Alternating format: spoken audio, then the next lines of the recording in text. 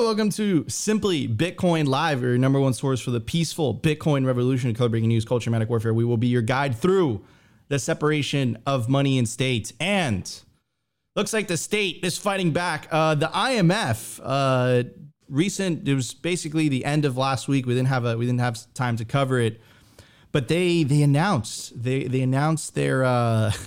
their worldwide crypto, their version of a cryptocurrency. It's a world coin. Apparently, it's called the Unicoin. Terrible name. So we're gonna dive deep into that. But one of the things that I found interesting, though, is that in the documents of this world coin, it actually unveiled what the policy recommendations of the IMF were, or are, better said, to stop the adoption of Bitcoin worldwide. And we're going to dig into all of those. It's about like 10 policy recommendations. And what you guys will find interesting is that a lot of these things are things that, specifically in the United States, Operation Choke Point 2.0, it sounds very, very similar, right? And remember what the IMF did when it came to the conditions that they offered Argentina for the bailout. One of those conditions was that Argentina had to de-incentivize the adoption of Bitcoin. The government did, and that's absolutely crazy, specifically in a country that is suffering through 99% inflation. So when these people take this like moral high ground of, hey, this is what's best for you, we just want monetary stability, I think it's just a bunch of nonsense. And remember how the IMF reacted when El Salvador said that they were making Bitcoin legal tender. Right? They made a huge ruckus. They said that El Salvador was going to default on its loan. Not only did El Salvador not default, they had record GDP growth. They've decreased crime to historic lows. And the country is actually attracting people back to the country, which is a huge problem in Central America. People want to leave and they want to relocate to the United States, where they want more opportunity. People are actually going back to El Salvador, and people are noticing this worldwide. It was mentioned on Tucker Carlson. It was mentioned on Tim Pool, right? So people are noticing this experiment, and I think that is really, really shaking them to the core. Anyways, during the culture, we're super excited. We have Jordan from Thank God for Bitcoin. They're actually throwing a conference around the Miami conference that I'm actually speaking at, where I'm really, really looking forward to it. And it's something that we don't really talk a lot about on this show, but we've mentioned it, we've hinted to it, but we are going to cover it during the culture, which is this idea that Bitcoin, Max Kaiser has that quote, right? You don't change Bitcoin, Bitcoin changes you, right? And you'd have to think about that. My theory of the case is simple, right? I think fiat is fundamentally disconnected from reality. It's fundamentally disconnected from the universe. And I think Bitcoin is fundamentally connected to the universe because it's anchored to reality via proof of work, right? And I think that once your unit of account is something that is literally connected to reality, I think your whole outlook of the world changes. And what I've seen, the pattern that I've seen with Bitcoiners that they weren't very spiritual people, they become spiritual. Something's there. I don't think we've quite figured it out yet, but I think it's a fascinating pattern that I've picked up on. Anyways, before we start the show, I want to bring up our very special guest from Thank God for Bitcoin. How you doing, Jordan? Welcome to the show. Hey, man. I appreciate y'all. Yeah, I'm glad to be here. Just thrilled to have you in Miami for the conference, and then just to be able to be here on the show, obviously. So. Well, really, really looking forward to it. That's going to be one of my favorite events. And obviously, I recommend you guys going there as well. We'll put all the information up on screen. Sure. And of course, my legendary co-host, always optimistic, sent me an optimistic photo this morning as soon as he woke up. Like, Nico, I'm happy. That's great. How you doing, Opti? I'm doing great. Well, I got a lot of rest this weekend, so I'm good to go. I slept a little more than usual, so overly optimistic on Monday morning. But yeah, man, I'm excited for these topics. First and foremost, hey, at least we know the IMF is laying their cards out on the table, and we know where they want to go with this one. So I'm sure we're going to thoroughly debunk this whole thing. And again, it's something I say all the time. Bitcoin has forced the narrative, and they wouldn't have got to this point if it wasn't for Bitcoin succeeding. So, hey, hashtag we're winning. Continue to win. Bitcoiners continue to win.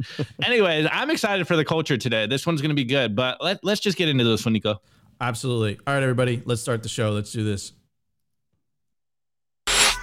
The Bitcoin numbers. Brought to you by Nodl. At this point, you should be running your own Bitcoin node. If you don't use your own Bitcoin node, you're trusting someone else's. Run your own version of Bitcoin Core, the Lightning Network, Whirlpool, and Dojo, all from the comfort of your own home. And if you're a digital nomad, you have absolutely no excuse because now you can run a Nodl through a virtual private server. Visit nodl.eu today.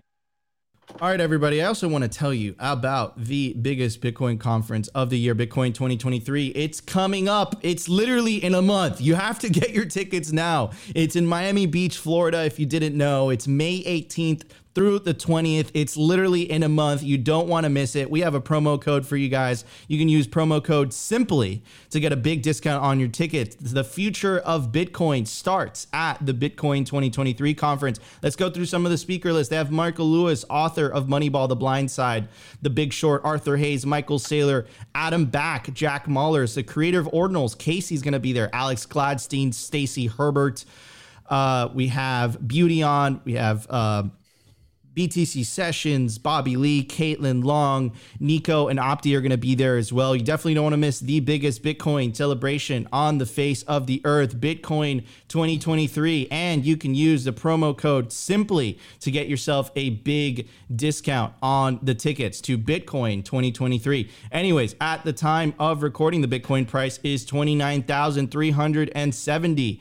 Sats per dollar, 3,405. Block height, 785,828. Reachable Bitcoin nodes, 17,096. Blocks to halving, 54,172. Halving estimate, April 20th, 2024. Total Lightning Network capacity, 5,438 Bitcoin. Capacity value, 159 million US dollars. Realized monetary inflation, 1.76%. And the market capitalization of Bitcoin, $567 billion in the grand scheme of things. Bitcoin is still a baby. Anyways, guys, we've been talking a lot about the Overton window. We've been talking a lot about how Bitcoin needs to break out of the Bitcoin echo chamber and it needs to be discussed in mainstream. It basically needs to seep into mainstream consciousness. And we're seeing little signs of that happening, right? Whether it's Tucker, which is one of the largest, cable news network anchors, 3.5 million average viewers and listeners per episode, or Tim Pool, which happens to be one of the most popular podcasters in the world right now, gets tens of thousands of live viewers when he does his Timcast IRL show. And they're mentioning Bitcoin consistently, right? But we need more of this breakthrough because I really believe that Bitcoin is the great unifier. I think that a lot of the issues, political issues that are happening in the US right now are really caused because of the economic hardships that people are enduring. I think it's really fueling the fire. And I do believe that if you fix those economic issues by using a money that doesn't steal from you, I really believe that a lot of that stuff will cool down. Anyway, so Bill Mayer was talking about, basically the environmental costs of Bitcoin mining, talking about environmentalism in general. And here is Ben Gagnon, and he is the chief mining officer at Bitfarms, which is a publicly traded Bitcoin mining company. And, he points out something really interesting. Actually, this tweet went viral and he tagged Ben McKenzie and he says, "You think you're an expert on Bitcoin, mining, and energy. You wrote a book. I am the chief mining officer at Bitfarms. I have done this full time for 8 years in 7 countries. Debate me anytime, anywhere." And I think that's what needs to happen. There needs to be a debate, right? It can't just be, some academic that wrote the book, but actually hasn't done it. Right? Just, talking all this, as you say in Spanish, all this mierda, all this shit, right? This debate needs to happen. Anyways, I have the short clip for you guys. I'm going to play it and then we'll talk about it. Let's check it out. In 2021, Bitcoin and other cryptocurrencies used the energy equivalent of Argentina, the entire country, to mine gas at zero-sum bullshit. I don't know how to express how utterly useless this is. And I can't express how mad I am at the younger generations for embracing this. Yeah. You think you're environmentalists and you think you care.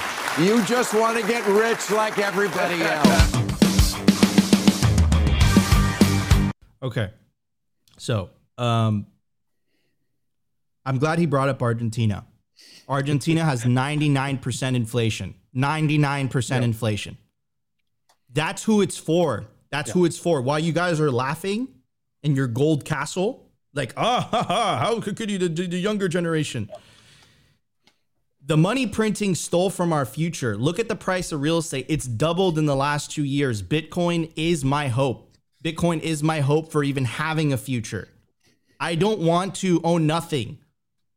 I want to own Bitcoin and be happy. I don't buy into your propaganda bullshit of you'll own nothing and be happy. That sounds like misery to me. So while they're laughing in their high castle, like, oh, this energy use. Wait, what about the fact that, and this is what they always say, right? Bitcoin uses isolated energy. Bitcoin uses energy that was already going to waste. If it was not doing that, it would not be economical for those miners to use that said energy.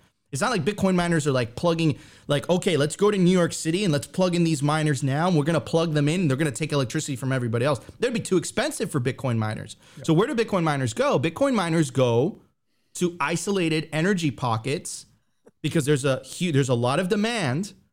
Therefore, prices are cheap, right? So it's using energy that was already going to waste. So this like apples to oranges comparison. Bitcoin uses as much energy as the country of Argentina. But what energy is it using in the first place? What was that energy going to be used for? Yep. That's never talked about. It's just a talking point. It's just a narrative. So unless people like Bill Mayer and these predominant people that are, consistently hammering home that Bitcoin wastes all this energy, until they actually have a Bitcoiner on the show to debate, that is pure 100% propaganda spin. They're not telling the truth.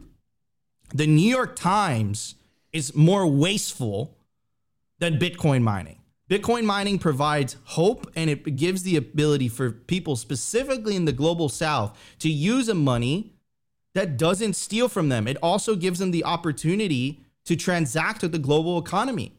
So why isn't that talked about more? And I suspect it's not talked about more because this is propaganda. They're not really concerned about what the actual benefits of Bitcoin are, or they're not really concerned about actually having those discussions. What they're really concerned about is selling you a narrative, right? And you know what? In the days of the internet where just an average Joe could just spin up a podcast or tweet or say whatever, their ability to control the narratives is greatly diminished. So I don't think they'll be able to do this for very long. Anyways, I want to get Jordan's take, and then we'll move on to Opti. Yeah, honestly, and this might surprise some people, I've loved Bill Maher. Like I've been watching him for years, and I just appreciate. I mean, he's pretty equal opportunity when it comes to calling out people on the left and the right. And there's obviously a bunch of things I don't agree with him about, but I have appreciated, especially the last 3 years. He's been a surprising voice of sanity as related to lockdowns and all kinds of stuff like that. I mean, just pushing back against, just the accepted dogma on, a lot of different things.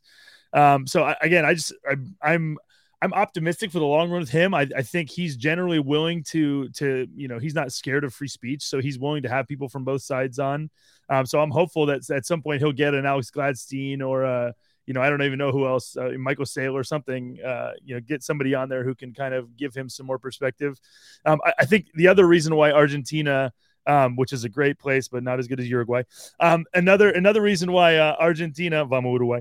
Another reason why Argentina is an ironic choice is because I would be willing to wager that Argentina is actually using less power in a lot of places. So the fact that it uses more energy than Argentina isn't actually saying as much as they think that it would be saying, because of the fact, again, because of what you mentioned, that, all of these fiat policies are killing people in Argentina's ability to have enough money to pay for things like electricity. I'm sure that, the ways that their currency has been devalued has affected that. So again, I just think what you have, again, I'm not like somebody who, wants to talk about, the privilege, all these kind of things. I don't bring that up all the time, but it's just ironic. You have a Hollywood actor and a comedian who's got a TV show who, is talking about these different things. I just think it's, you have guys who don't know what they're talking about things that they don't know. And so when you do that, there's going to be, there's going to be consequences to it, and it's not going to work out very well. Yeah. 100%. But I mean, like, but the internet has empowered us to fight back. Like, this is what we're doing 100%. right now. We're calling out the hypocrisy. We're calling out the privilege, because that's really what it is. It's privilege. It's like, oh, Bitcoin does. Well, it's easy for you to say if you live in a country with developed financial rails and a relatively stable fiat currency. It's very easy for you to say, man. But the majority of the world does not have that privilege that you have. And Bitcoin is perfect for them, right? Yeah. Anyways, the other thing I was just going to say is, like, it's easy. I mean, I'm more sympathetic to kind of, their willingness to think it's, to lump Bitcoin in with the rest of the crypto world. Ben raises some good points. Like, he's correct about 99% of the crypto industry, or, I don't know if you could work out Bitcoin's a larger percentage than a lot of these other things. But again, I just think it's easy to just throw out the baby with the bathwater. And again, there's good reason not to do that, obviously, as it relates to Bitcoin. But again, I think acknowledging the valid points they make, while actually, while at the same time pointing out the blind spots. I mean, again, even if you do look at Bitcoin is not used by very many people around the world at this point. Like, it's 1-2%, whatever it is. So again, like, I get, they're saying they're using the fact that Bitcoin is small today as a way to try to, just say, oh, see, it's worthless. And that's a mistake. There was a point at which the internet was only used by a small percentage of the world. And if you just use the percentage using it to try to, draw conclusions about its usefulness, you would have made it a categorical error and a huge mistake, and missed out on a lot of things as related to the internet. So again, I'm more sympathetic to their weakness. Ben seems to be more of a bad actor, honestly. Alex Gladstein, I don't know if you're going to plan on touching on this in a little bit, but Alex basically said, somebody asked, hey, it was Mike Peterson from Bitcoin Beach, responded to a tweet that Alex had put out and said, hey, didn't you sit down with him at Bitcoin 2022 this past year? And Alex basically said, yeah, but he won't release the video. And so again, that just seems like, again, it could have been anything, but it seems to me like if you actually wanted to know the truth, you would release that video, for people to see the debate that they had. So again, I'm more, Bill Maher seems more of a, uninterested party. Like, he just doesn't know. Whereas Ben there seems to be some mixed motivations. I mean, Ben's out here shilling his book, and, it's #1 book on Amazon and all these things. So it seems like he's got some conflicts of interest in a way that, Bill doesn't at this point. So. Yeah, 100%. And, I just want to emphasize the fact, right? Like, this message needs to be pushed forward. People can't get stuck in the left and right BS, because it's not left versus right. It's not red versus blue. It's orange versus green, right? And that needs to be pushed forward more. And these types of debates need to happen, right? Bitcoiners need to understand that we need to break out of the Bitcoin echo chamber, and more predominant mainstream figures like Bill Maher need to be having these actual discussions rather than pushing, I'll be very, and this is harsh words, but I truly believe that, like, what that guy said was propaganda. Like, it was narrative spin. There's a lot more nuance there, and that wasn't talked about, right? Anyways, I think it's inevitable that these types of discussions are going to be forced upon people. Anyways, Opti, we got about a minute or two in the segment. What are your thoughts on this, I'll brother? jump in real quick. To one of Jordan's points, I also don't really like to use the framing of check your financial privilege, but like, I think it's very fitting in this respect, because, Bill and the other guy, Ben, they use Argentina to make their point about electricity use. But I have a friend in Argentina currently, and the stories he's telling me about the people suffering and the hyperinflation going on at the very moment, like, it's very hard not to notice the hypocrisy right now, because like, this is what Bitcoin offers. He says that Bitcoin is utterly useless, but like, they used Argentina, and it's just like, of any country in the world right now, they are the perfect example of why you need to use Bitcoin. And it's just very interesting that they use the global South in one respect to dunk on Bitcoiners. And that very example is one of the main shining examples of why people need Bitcoin. So again, I know this, we got to run this short, but like, the climate change movement, in my opinion, is not a serious movement. It's not about saving the planet. It's just about, a feel-good narrative to control human action and the human population so that we do not flourish. And again, it's just like a Bitcoin meme. You know, the academics just found out about Bitcoin and they're here to fix it. So, you know, it's just it's very interesting that even in their example of dunking on Bitcoiners, we're sitting here like I'm gonna push back a little bit, like on the. I just don't know how you cannot come to another conclusion, because people have done fabulous work. At least they've dedicated a lot. They've written papers about how a lot of these narratives against Bitcoin are just flat out wrong. And what worries me is that you see you see the continuation of the same talking points over and over and over again, and those talking points have not evolved. So like, I don't know how you can come to another conclusion. I don't know if the whole climate movement is BS. I don't have enough information to make that claim. But what I can make is that as it relates to Bitcoin specifically, we've come up with a lot of information. A lot of Bitcoiners have spent a lot of time writing and making the case for, you know, against how Bitcoin is actually helpful to the grid. It's helped stabilize the grids. And what worries me is that it falls on deaf ears. Like, it's the same talking points. Those talking points don't evolve, which leads me to suspect what Opti's saying, right? Like, is it really about, you know, is it truly about climate change, right?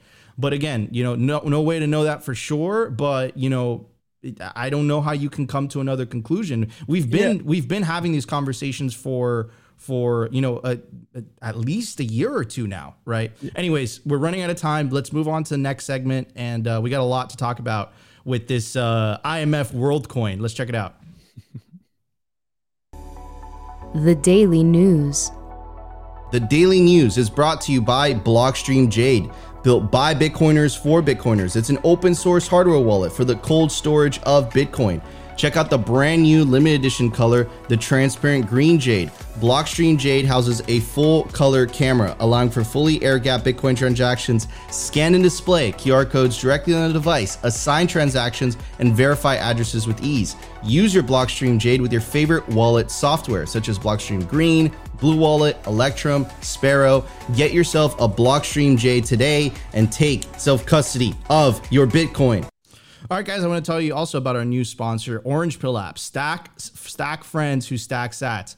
If you are, you know, if you're new to a city and you want to meet more Bitcoiners that have that same frame of mind, because one of the things that I've noticed, right, is that you start to lose your normie friends after a while, because you're just operating on literally, you're thinking differently than they are. You could say they're still asleep and you're awake and you're curious. Maybe you don't know a lot of Bitcoiners in your area. The Orange Pill app is for you. It connects you with other Bitcoiners. There's other predominant Bitcoiners that are already on the app, like Natalie Burnell. You have BTC Sessions, you have Saifedean, you have Canute, you have Princey, right? I'm on there as well. So definitely, if you know the social layer, if you want to connect with other Bitcoiners, especially locally, I recommend downloading the Orange Pill app. Don't download it today, and it's built by Bitcoiners for Bitcoiners. Anyways, let's move on to the international, this international central bank digital currency.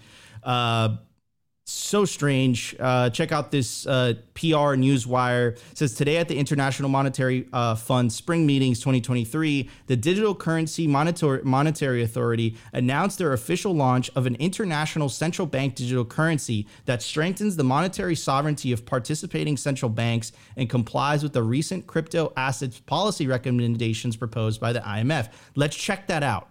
Right? Because it says complies with the recent crypto asset policy recommendations. So let's check out what those policy recommendations are, right? So this is a press release from Washington, D.C., February 2nd, 2023. And they were kind enough to, you know, lay it out for us. Look, it's just the paper sets forth a framework of 9 elements that can help members develop a comprehensive, consistent, coordinated policy response. The 9 elements or policy actions are, number 1, safeguard, you hear that word again, that phrase, safeguard monetary sovereignty and stability by strengthening monetary policy frameworks. And here's the important part, here's the kicker, and do not grant crypto assets official currency or legal tender status. The first one, I think, is the most important one out of the entire list, right? So it's interesting, though, because I'm glad that they put that in the same sentence, right? So monetary sovereignty clearly does not mean Bitcoin, right? So in the eyes of them, monetary sovereignty, I guess it applies to central banks. I guess it applies to governments controlling money in the monetary policy. I'm a big fan of individual sovereignty through Bitcoin. Clearly, I don't think they're fans of this, but I just think it's fascinating, number one. And remember the actions of the conditions of the bailout for Argentina. One of those conditions, right, is you must stop the adoption of Bitcoin within the country. That was one of the conditions given to the Argentine government in order to get the IMF bailout. If these IMF bailouts would work, then I think Argentina is like on number 3 or number 4. And not to mention the inflation rate of Argentina was reported 99%. So if the inflation rate is 99% and Bitcoin offers an option for the average Argentine to save in money that's not stealing from them, I don't think people understand what 99% inflation feels like. Imagine going to the store and the prices of goods just doubling and tripling in a matter of a week or, a week or a month. Like, you can't live life like that. So is the IMF really concerned about the well-being of people, or are they really concerned about protecting these institutions? And if that's the case, then I think we need to move on from the IMF. I think that's really the important conversation that we need to be discussing. Anyways, so number 2, guard against excessive capital flow volatility and maintain effectiveness of capital flow management measures. And that's really interesting. Remember, specifically here, at least in the United States, if you are to believe, what is being claimed about Operation Choke Point 2.0, right? About how the current administration is attempting to isolate the industry from the traditional financial system. Isn't that interesting that that's number 2 on this policy framework from the IMF? Anyways, number 3, analyze and disclose fiscal risks and adopt unambiguous tax treatment of crypto assets, right? And that's really interesting, right? Specifically the tax treatment of crypto assets. Here is an article from CoinDesk that just dropped, and the headline for audio listeners is Sweden drives final nail into its Bitcoin mining industry with tax hike. Interesting. A lot of coincidences, isn't there? Anyways, and again, what about the fiscal risks of 99% inflation? Why is that not talked about? Why are they so hell bent on rolling out these central bank digital currencies, even though central bank digital currencies don't solve inflation? And this is why Nigeria specifically, which I think is honestly a foreshadowing onto what's going to happen for the rest of the world, right? They tried to force people into central bank digital currencies. The central bank digital currency of Nigeria is called the e-Naira, has very low adoption rate. Last time I checked the numbers was like 0.5%. And compare that to the Bitcoin adoption rate in the youth population, it's like 30%. And why is that? Well, it's basic incentives. Nigeria has double-digit inflation. Why would I use the e-Naira if I'm still dealing with double-digit inflation? When it comes to putting food on the table or listening to the man in the suit on TV talking to you about what money you should use and what money you shouldn't use, I think a lot of people are going to choose putting food on the table. And at least here in the West, I think people are still asleep to this fact because we have an inflation rate that is not so severe that it doesn't get people to start asking questions about what money is in the first place. Anyways, so number 4, establish legal certainty of crypto assets and address legal risks. Number 5, develop and enforce prudential conduct and oversight requirements to all crypto market actors. Number 6, establish a joint monitoring framework across different domestic agencies and authorities. So they're telling you straight up, right? The CBDC, we want to monitor it, we want to control it, right? But at the same time, they're telling you that they don't want to do that. Look, so the recent Twitter files that were released by Elon Musk, right? They released a lot of things, right? And at least here in the US, right, we're technically protected under the First Amendment, right? Free speech and whatnot, right? A lot of people say, okay, but Twitter's a private platform. That's a fair argument, right? But the thing is that it was revealed after the fact when the Twitter files were exposed that the administration, I think it was both really, were asking Twitter to pull down a lot of information. So if they're doing that with information, what makes you think they're not going to do the same things with money? Here's a clip from Tucker Carlson today of an interview with Elon Musk and Tucker. Let's check it out. The degree to which various government agencies had effectively had full access to everything that was going on Twitter blew my mind. I was not aware of that. Would that include people's DMs? Yes.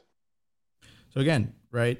So, very, very clear, right? And again, I think if my memory serves me correctly, and I could be totally wrong here, I think they were specifically saying that they weren't doing that. Which is just interesting, right? So, and at the same time, right, these are the same institutions, the same governments that want you to trust them with the power of a central bank digital currency and the ability of that central bank digital currency to basically control society in a way, right? I don't want to go down the social credit system rabbit hole because, I don't think we have any facts to back that up, at least here in the States. But I mean, look, if history has shown, right, governments have for a long time, right, abused that power in order to protect their political moat. So I just don't trust them. I don't trust them with CBDCs. I don't think it's a good idea. And anyways, CBDCs are always going to want to do two things. They're always going to want to control and monitor them. And most importantly, they're going to want to keep inflation. They're going to want to be able to keep debasing the money. That's how they're able to get away with the deficit spending, at least in the US, right? The government spends $1 trillion more than it collects in tax revenue year over year, right? So the only way they're able to get away with that is with the hidden tax of inflation. They're able to print money, right? Anyways, number 7, establish international collaborative arrangements to enhance supervision and enforcement of crypto asset regulations. Number 8, monitor the impact of crypto assets on the stability of the international monetary system. I mean, I think the last part, they should change it up with the stability of the international monetary fund. Like they should just say international monetary fund, because I think that's what they're talking about.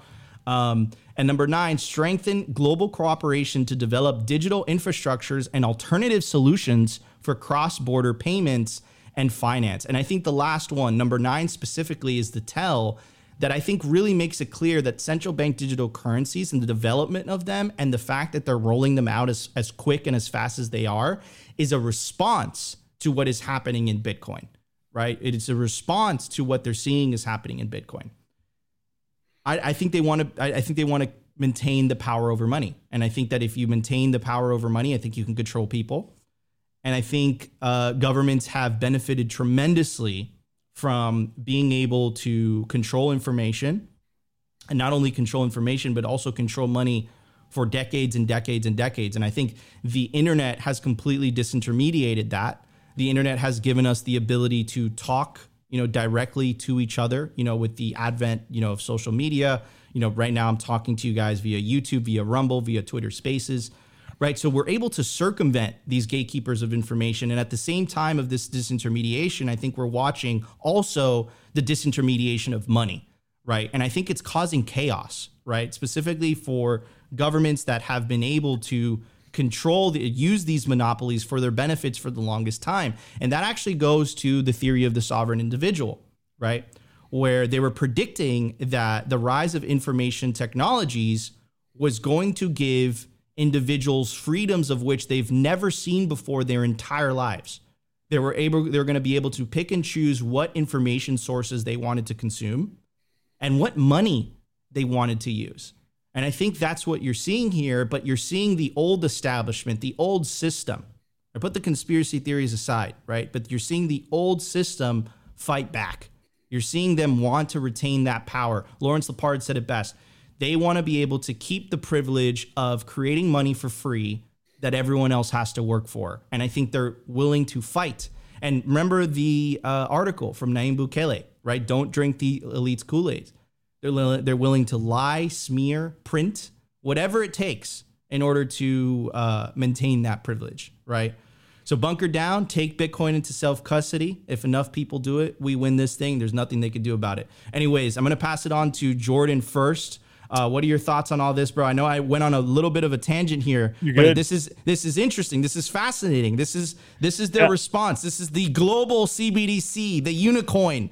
This is their response to Bitcoin. This is how they think they're going to make Bitcoin go away. What are your thoughts, bro? Yeah, it's like I remember, this is going to age me a little bit, but I remember, I think we were probably around the same age. I remember when like the Tamagotchi came out. There was like, you guys remember Tamagotchis, like these little pets. Well, I just remember going to Walmart, and they had like the knockoff Tamagotchi. That's what I think about when I think about these, the unicorns. It's basically like this is a sad substitute, for Bitcoin, which is, better than it in every single way imaginable.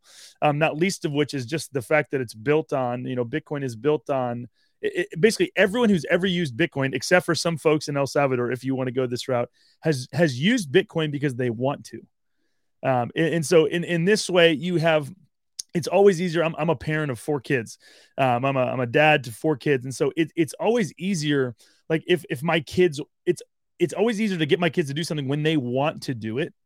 Then if it's something that they absolutely, detest and don't want to do. So in the very similar way with Unicoin, nobody wants this. No one is asking for this thing. It's something that's been going to be foisted on people. And so it's not actually, they're not actually asking for this thing. It's not solving problems for them. It's solving problems for the, global, elite governments, these central banks. It's solving problems that they have, that they've created. It's not solving problems that real people have and that are looking to solve, whereas Bitcoin is the exact opposite of that. So I think again, the first thing that I think when I hear talk about the IMF is, why am I listening to these people? These people have zero authority over me. Why are people so interested in what they think they have authority over you, bro? Remember their response to El Salvador? Yeah. They talk about monetary sovereignty a lot, but when El Salvador democratically 100%, made 100% Bitcoin legal tender, they sure had a problem about that. Yeah. So I don't know. And so this is where I just go, again, hey, IMF, cry harder. Like, again, you don't have, again, this is bad because it's actually a bad guy saying this, but big Lord of the Rings fan. And so you have Theoden when he's, controlled by Saruman. He basically says to Gandalf, you have no power here. And that's what I just think about when I think about the IMF. That always comes to my mind is, these people have zero power. Like, what do we, like, we're subsidizing this power that they're trying to give themselves by paying attention to them. So on the one hand, I'm like, we should largely ignore these people. Another thing another thought that I have related to this has to do with you, Nico, because we are announcing here on the air live that you are going to be interviewing Alex Gladstein at TGFB 23. And so the primary topic that you're going to be talking to him about is the IMF, the role of the IMF and how they pimp the poor all over the world to serve the interests of, first world nations like the United States, like Europe. They use them to get their resources. And so again, this is going to be something that we, is very important within the larger TGFB community. You have, people within the broader Christian world. Christians control it's over 50% of the world's, at least again, Christians on paper, control over 50% of the world's wealth. And so you have people who are giving to charities and giving to nonprofits all over the world.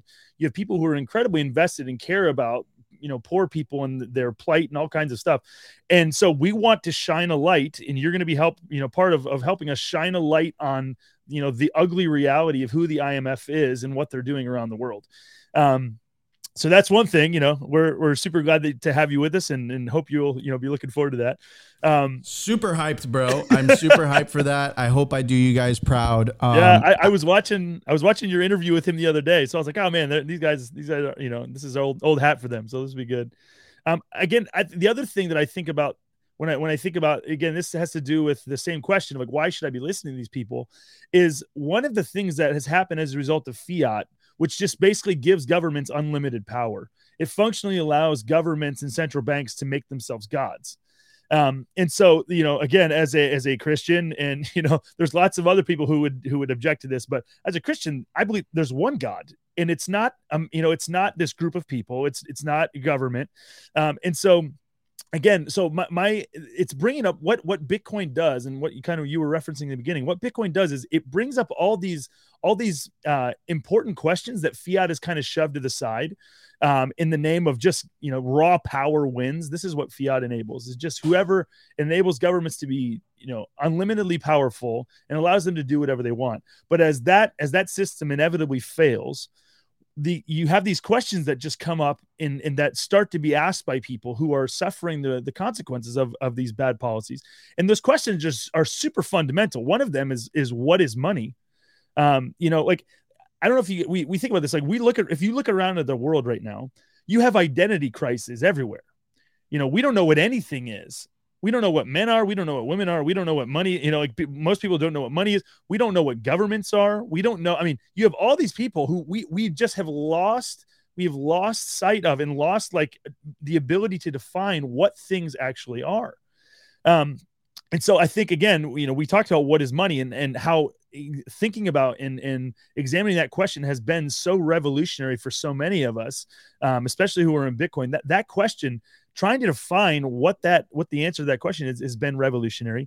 I think another one, this is coming right now, and it's already been happening in people within like the ANCAP movement. And, it's not that this thing is like brand new, but just the amount of people who are asking these questions are still incredibly small, which is, what is the role of government? Like, why does government exist? What are the limits to their power? And so, like, right now, I mean, you just have a thing where, 50 or 100 elected officials sitting in an office, sitting in a room in Washington, D.C. can decide anything. And most people will just go along with it. Oh, well, they passed the law. And if you have an understanding of law and government that just says anything that 100 old people agree on is now binding on me, no matter what it is, no matter how bad it is, no matter how much it hurts people, like, you have a faulty view of what governance is. And so I think this is, again, Bitcoin is, we talk about Bitcoin being a revolutionary technology, and I understand the context in which that's used, but it's also a revolutionary technology in a number of other ways, because money is always a political, you can't, I'm going to get pushback on this maybe, but like, you can't have money that's not political, because money is tied to power. Whoever makes money is wherever money is made gives power to the group of people who are making it. And so, again, you come up with these issues. I think being able to have principled, philosophically consistent answers to these questions of something as basic as what is government. These are the questions that we're going to be answering, over the next few decades, whatever it is, as totally. Fiat inevitably fails and implodes. You're going to have to, people are going to be asking these, and they're going to be trying to figure out through resistance, through, debates, through all these different kind of ways of like, where does government authority originate? Where does it come from? And so, that's just another thing. I just think I'm looking forward to those conversations. I think things are going to get, much worse before they get better, but I think it's necessary. It's necessary that bad ideas, that's what we're seeing right now. We see bad ideas. We see all kinds of horribly unjust laws being passed and put into place. And it's going to have to get to a place where people really suffer more, I feel like, before they realize, wait a second, what are we doing again? Nobody wants to sit around and have these philosophical conversations. They seem very impractical and like a waste of time, but reality, actions have, ideas have consequences. Yeah. And I think, to be fair, right, is like, you couldn't make, so I think that before Bitcoin, it wasn't like, I think that was the best model. You could make that argument, but I think that you can't make that argument in good faith now. I think we just have a better system. And because we have a better system, it kind of shines this light upon this, basically the nation state model that has been around since the Napoleonic era. And then you're just looking at it and you're like, wait a second, and one of the beautiful things about Bitcoin is that I see it, and Jordan, it puts a lot of like hope in my heart, right? Which is, it's a unifier, right? You have whether the different faiths or someone who's atheist or someone who's whatever, Bitcoin, it unifies them, right? It brings them together, and now they speak a common language.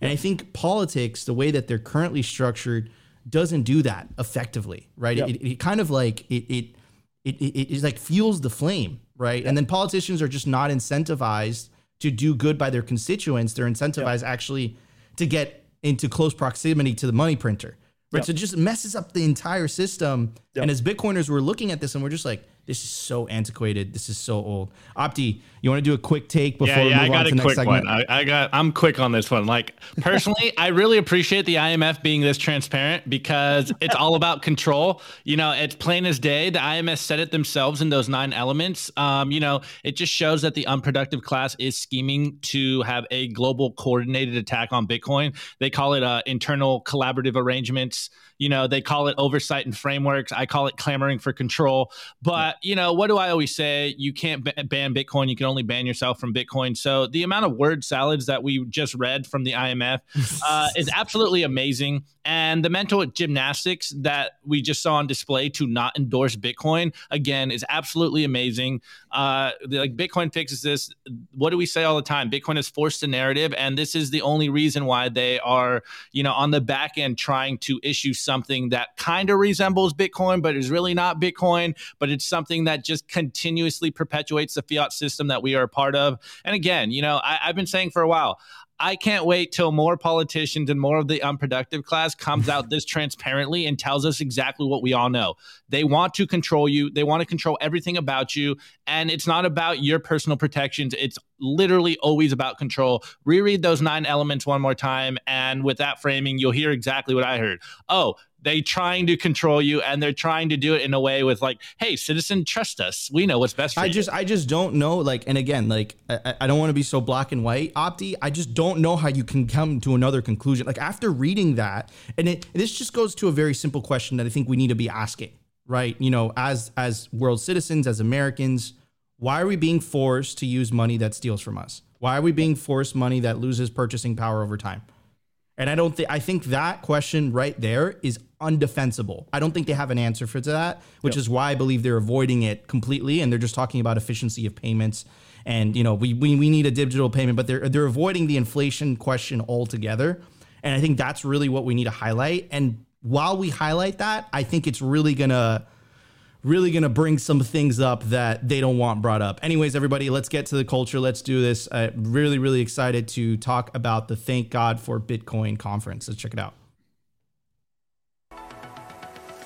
The Daily Culture. Brought to you by SwanBitcoin.com. Swan is the best way to build your Bitcoin stack with automated Bitcoin savings plans and instant purchases, serving clients of any size from $10 to $10 million. We love Swan because they incentivize self-custody and dollar cost averaging. What are you waiting for? Visit SwanBitcoin.com today. Also, guys, I want to tell you about Swan's new offer. Bitcoin is generational wealth, and you can secure your bright orange future with the Swan IRA. Real Bitcoin, no taxes. Swan offers both traditional and Roth options to best fit your needs.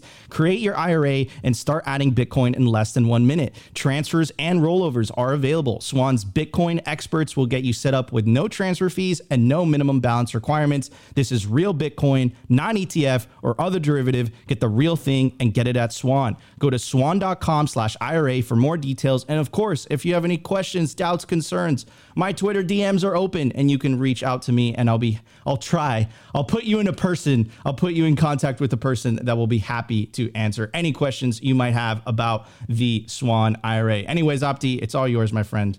Let's go. All right. Oops. All right. So one of the things we always say here on the show is Bitcoin is for everyone. It's I think one of our main mantras on the show, but I don't think that excludes the idea of niching down the Bitcoin message so specific groups of people understand Bitcoin better. And we got Jordan here. So on a high level, Jordan, what is the Thank God for Bitcoin? What are you guys trying to do? You kind of touched on it earlier, but let's do a little recap and then we'll talk about the conference. And I got one special question for you at the end. So I'm excited for this one. Okay, yeah. So basically, man, again, appreciate you guys having us on. Basically, Thank God for Bitcoin came out of a book that I wrote along with Jimmy Song and Robert Breedlove and Lyle Pratt, who's the founder of Vita Live, and then a bunch of other people, George McHale from Bitcoin Magazine, bunch of other guys. We wrote the book during the lockdown 2020. The book released early 2021, and got way better reception than we were imagining that it was going to have. Again, we just were like, hey, we think this is interesting, and And then my favorite tidbit from the first 2 months of the book was out. Our book came out the same week as the book by the Pope, and our book was outselling the Pope's book. We were like, take that, Pope. So so we were joking about that, but yeah, so basically we ended up another year later, we ended up founding basically TGFB Media, basically to create resources for, again, largely you're talking Christian churches, you're talking nonprofits, Christian education. Again, you have all kinds of nonprofits, charities. I mean, just again, within the United States alone, you're talking about tens of billions of dollars, if not $100 billion of money. And these people are doing some of the most important work in the world, helping people all over the place. But with every day that goes by, they're able to accomplish less and less of that work because their money is trending towards zero. And so we just wanted to create resources that help explain Bitcoin in a way that makes sense in a way that touches on specific pain points for the broader Christian world. So I grew up in a Christian family. My parents worked for a Christian nonprofit. I went to Christian school for a few years. I went to Christian university. I was a missionary in a pastor. So I've seen like every side of, if Christianity is this diamond, you keep turning it. I've seen every facet of it and lived every facet of it. And I know, what were the things that when I became a Bitcoiner, the reasons why I got so excited about it. And just as I saw the potential and saw the ways that it was helping these people who, again, are some of the most vulnerable people in the world. And so basically the conference is going to be a place where people who don't know anything about Bitcoin can come in and have like a 2-day snapshot of what it's going to look like. And if you go right there and keep scrolling down, you're going to see, we've got, again, if you're thinking about this conference, you're like, well, I'm not a Christian, so forget that. Well, again, this is not just to be just designed to be a place for Christians. We have tons of people. A bunch of our speakers are, I wouldn't say a bunch of them, but a number of them they're not Christians, but they're coming to educate, people who are coming from the Christian world to learn about this. So again, we have Preston Pish, we got Eric Hirschman from Gridless. We got Zuby is going to be there.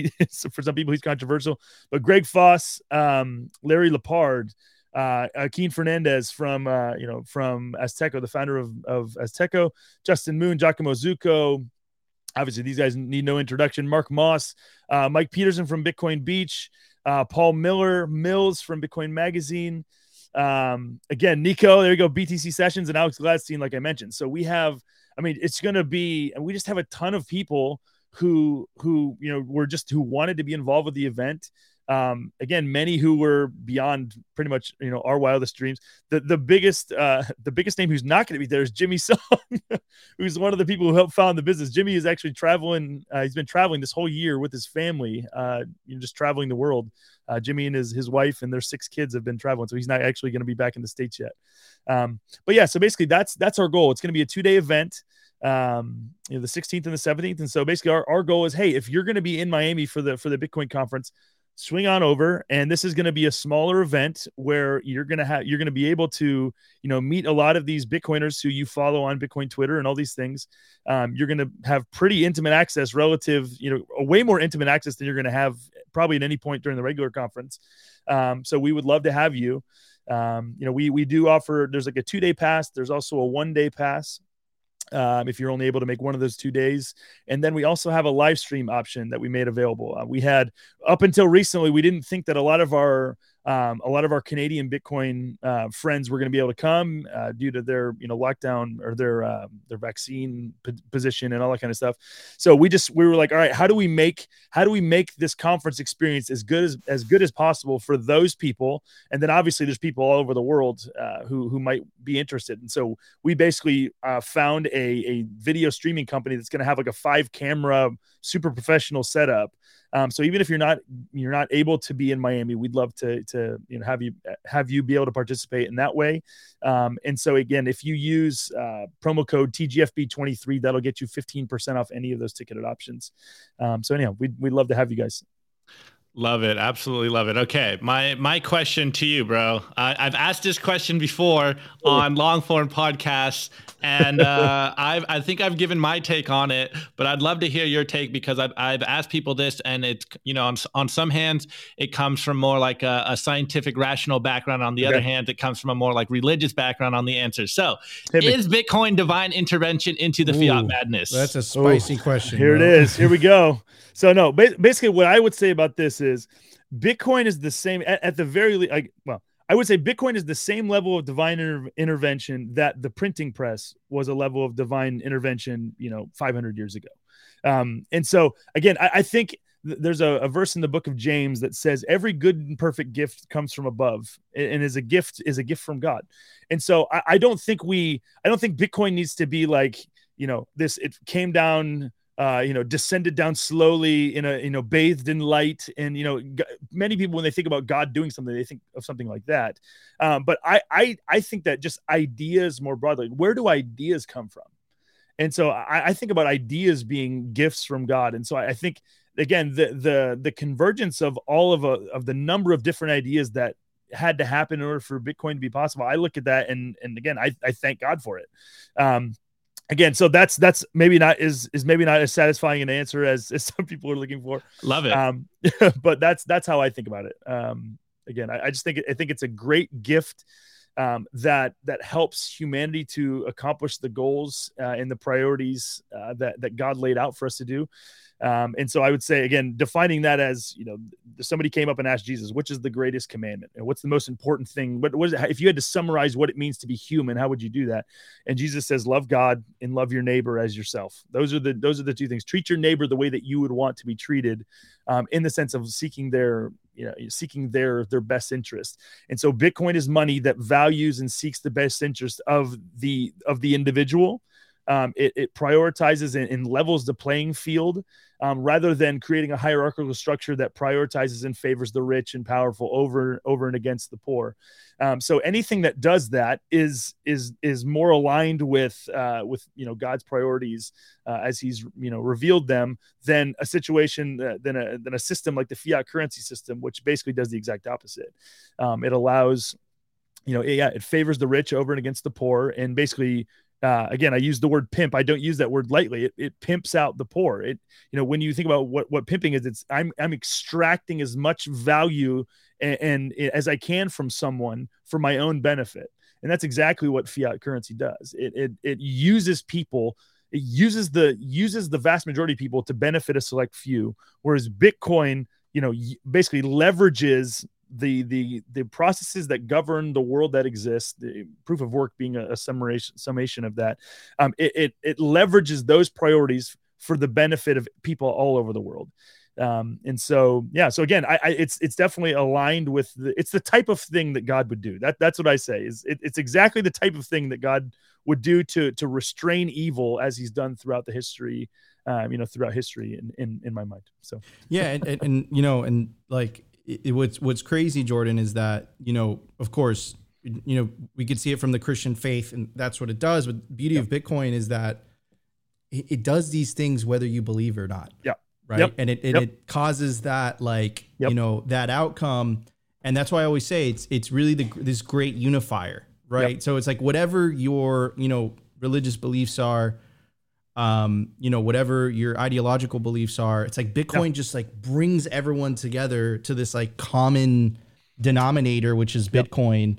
And then all of a sudden you're speaking the same language, I get along with Bitcoiners that have completely different ideological perspectives 100%, than me. Yeah. And like, we're friends, we're buddies. We get along just well because it's like Bitcoin is that common denominator that you agree on. 100%. And like, I think that's like one of the beauties of Bitcoin. And I don't think anything else could do it as good as Bitcoin, right? Well, and again, the reason for that is because, again, money is so inherent to everyday life. Like, it's something that it's designed to be something. Like, the reason why fiat currency has been able to be perpetuated for so long is because money is designed to fall into the background. Like, it's designed to be forgotten, because the point of money is not the money itself. Money is a means to far greater ends. And so again, in one sense, it makes sense that if there's something that in Bitcoin, if there's something that can restore and restore the ways that, I mean, just the trusted foundation for people to interact with, like it makes sense that that'd be something that people would get excited about. Again, I 100% agree with you. There's people all over the Bitcoin world, who again, do not share my beliefs about, ultimate reality at all. We on April 1st, we did a joke speaker announcement for the conference. And it was, we jokingly announced that Alexander the Bitcoin was going to be speaking. Alexander the Bitcoin is a very overt and vocal atheist who has been in my replies and objecting to all kinds of things. And we also made one for Canute, but I didn't publish it. But Canute, I mean, he's another one. I love Canute to death. Like, give me Canute in the foxhole all day long. Like, there's a number of other people. So again, this is not, when I talk about God, I'm not out here, trying to like force this down people's throat. I'm just speaking from, this is where I'm coming from. This is how I see things. And there's a lot of people who see things, the way that we do, who, again, there's a ton of people who we don't have Bitcoin in common yet, but we have Jesus in common.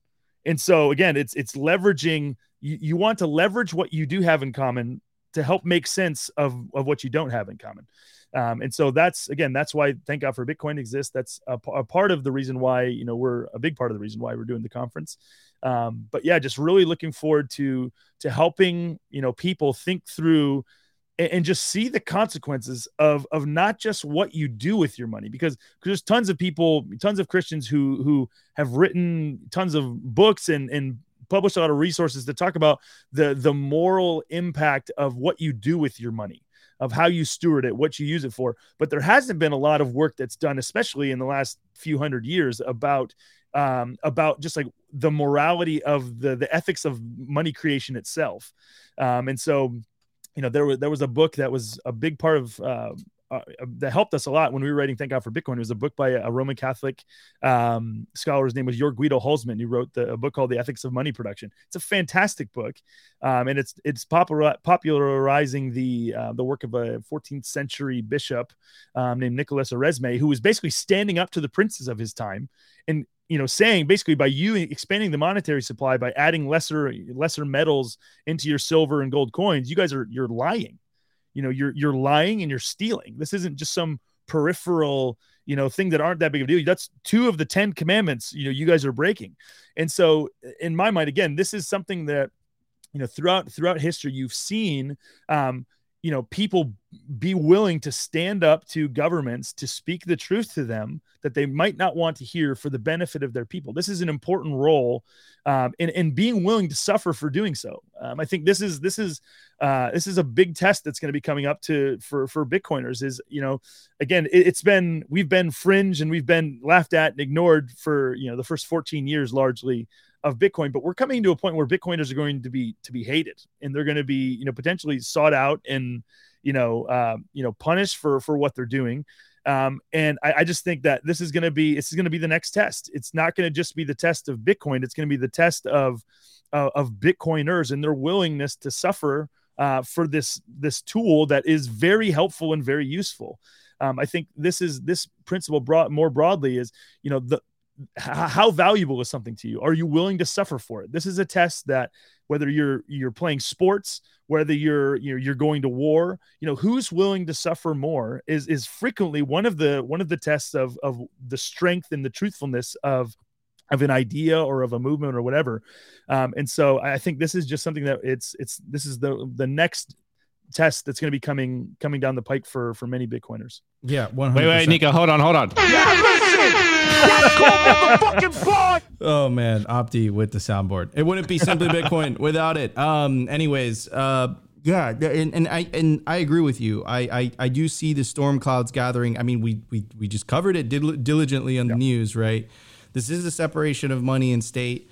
And I can't emphasize this enough, guys. Whatever your political leanings are, whatever your ideological leanings are, this is literally why we leave this type of, we try to make Simply Bitcoin as inclusive as humanly possible, and neutral, because that's the fight. That's the fight here, right? The fight is, this is not red versus blue. This is green versus orange. And we need as many people as humanly possible on the orange side. And I think that's exactly what you're doing at Thank God for Bitcoin. Obviously, I see it personally from that perspective. I'm Catholic, right? But again, I leave my personal views completely out of the conversation just to make this movement as inclusive as possible, bring everyone together. And I think really if you do that, that's how we win, right? So anyways, Jordan, it's totally been a great honor to have you on Simply Bitcoin today. Really, really enjoyed this conversation. It's been great. Super looking forward to the chat that you dropped it on me live. I know. So I love that. I love that. Great showmanship. I love that. Absolutely. So that should be, I'm really looking forward to that conversation. And just, Alex has done an incredible job just kind of pointing out the hypocrisy of how the IMF portrays itself versus what the actual outcomes or what the damages that the IMF has done, right? I think that it was started in good faith, but I think it Frankensteined into this creature that I think is it does more harm than good. And I truly, truly believe that. So anyways, thank you so much for joining us today. Why don't you tell everybody where they can find you? And of course, everyone knows what you're working on these days because we just spoke about it. So you can find, Thank God for Bitcoin at right there at the bottom of the screen. Thank God for BTC.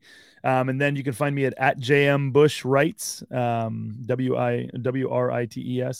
You can find us at tgfb.com. Like I said, if you use promo code TGFB23, that'll get you 15% off any of those ticketed options. The other thing I sent you on Twitter. I sent you in a Twitter DM a design for a t-shirt that we have coming out. We're going to have it at the conference.